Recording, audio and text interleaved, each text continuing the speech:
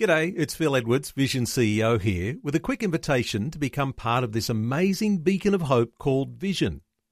Together we can put our love into action to help people of all kinds build or rebuild their lives on the truth of God. Please consider the part you can play during our upcoming Visionathon appeal, remembering that it's your support that makes Vision possible, including this podcast. Audio on demand from Vision Christian Media. Want to win in life's challenges? To know the will of God and have more passion for Him? Practical help right now with Tak Bhana and Running with Fire. We read in 2 Corinthians 7 verse 5 and 6, "For indeed when we came to Macedonia, our bodies had no rest, but we were troubled on every side. Outside were conflicts, inside were fears. Nevertheless, God who comforts the downcast comforted us by the coming of Titus." This is the words of the great and mighty, powerful Apostle Paul. I want you to show you 3 ways in which he handled discouragement. You ready for this? Number 1, Paul, the Apostle, openly admitted it. He spoke about it. He didn't feel ashamed. He didn't try and cover it up. Honesty is the first step to recovery and being encouraged. Some people don't like to admit that they're struggling, that they're discouraged. It takes a bit of humility to do that. Well, Paul had the humility. Number 2, Paul didn't try and go it alone. He understood that God did not make us in such a way we could make it on our own. We are to be interdependent, not independent. Interdependent. And Paul knew this. Even though he's a mighty apostle, he knew he needed people around him. Thirdly, he acknowledged his need for friends to encourage him. Jesus sent the disciples out 2 by 2. You know, everyone, including you, are going to need help somewhere along the way. You know, one of the keys to maintaining an encouraged heart and not getting too discouraged is having a thankful heart. Watch this.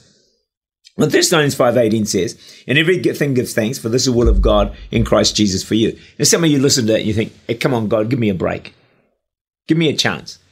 You know what I'm going through. You know how much I'm struggling. I'm burdened, I'm broken, I'm crushed, I'm defeated, I'm down and out. And what are you saying?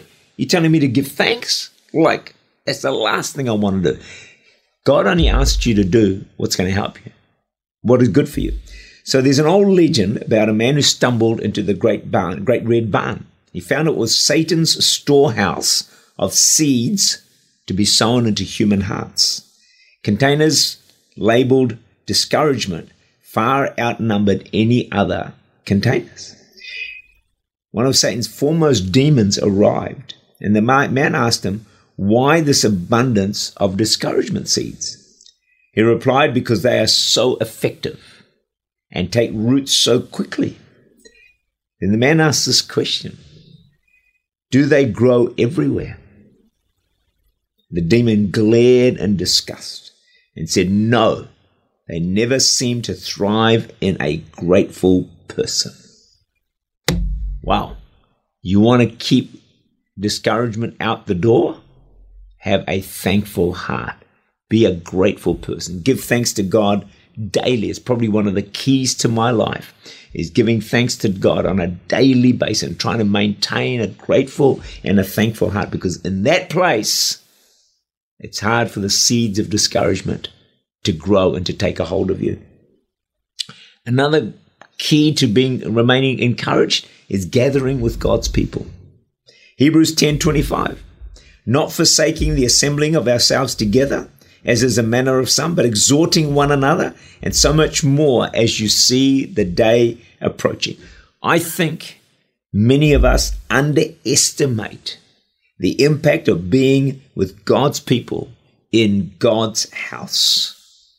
Missing church, I think, opens a door for us to lose our way. Maybe lose our first love, lose our fire. The pull of the world increases. We lose connection. We get isolated. And isolation is one of the key forms in which the enemy can discourage us, because we don't do that well when we find ourselves isolated from other people.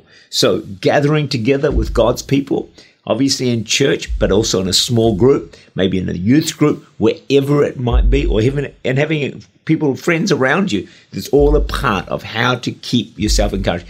just be careful. This enemy's got a master strategy right now to isolate people. And just be careful that he doesn't pick you off and isolate you, because he loves to deal with people one-on-one, because our strength is weakened. As we gather with God's people, we're going to remain far more encouraged.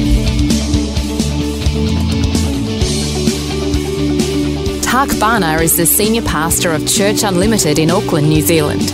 For more information, to make contact or to listen again, look for Running with Fire at our website, vision.org.au.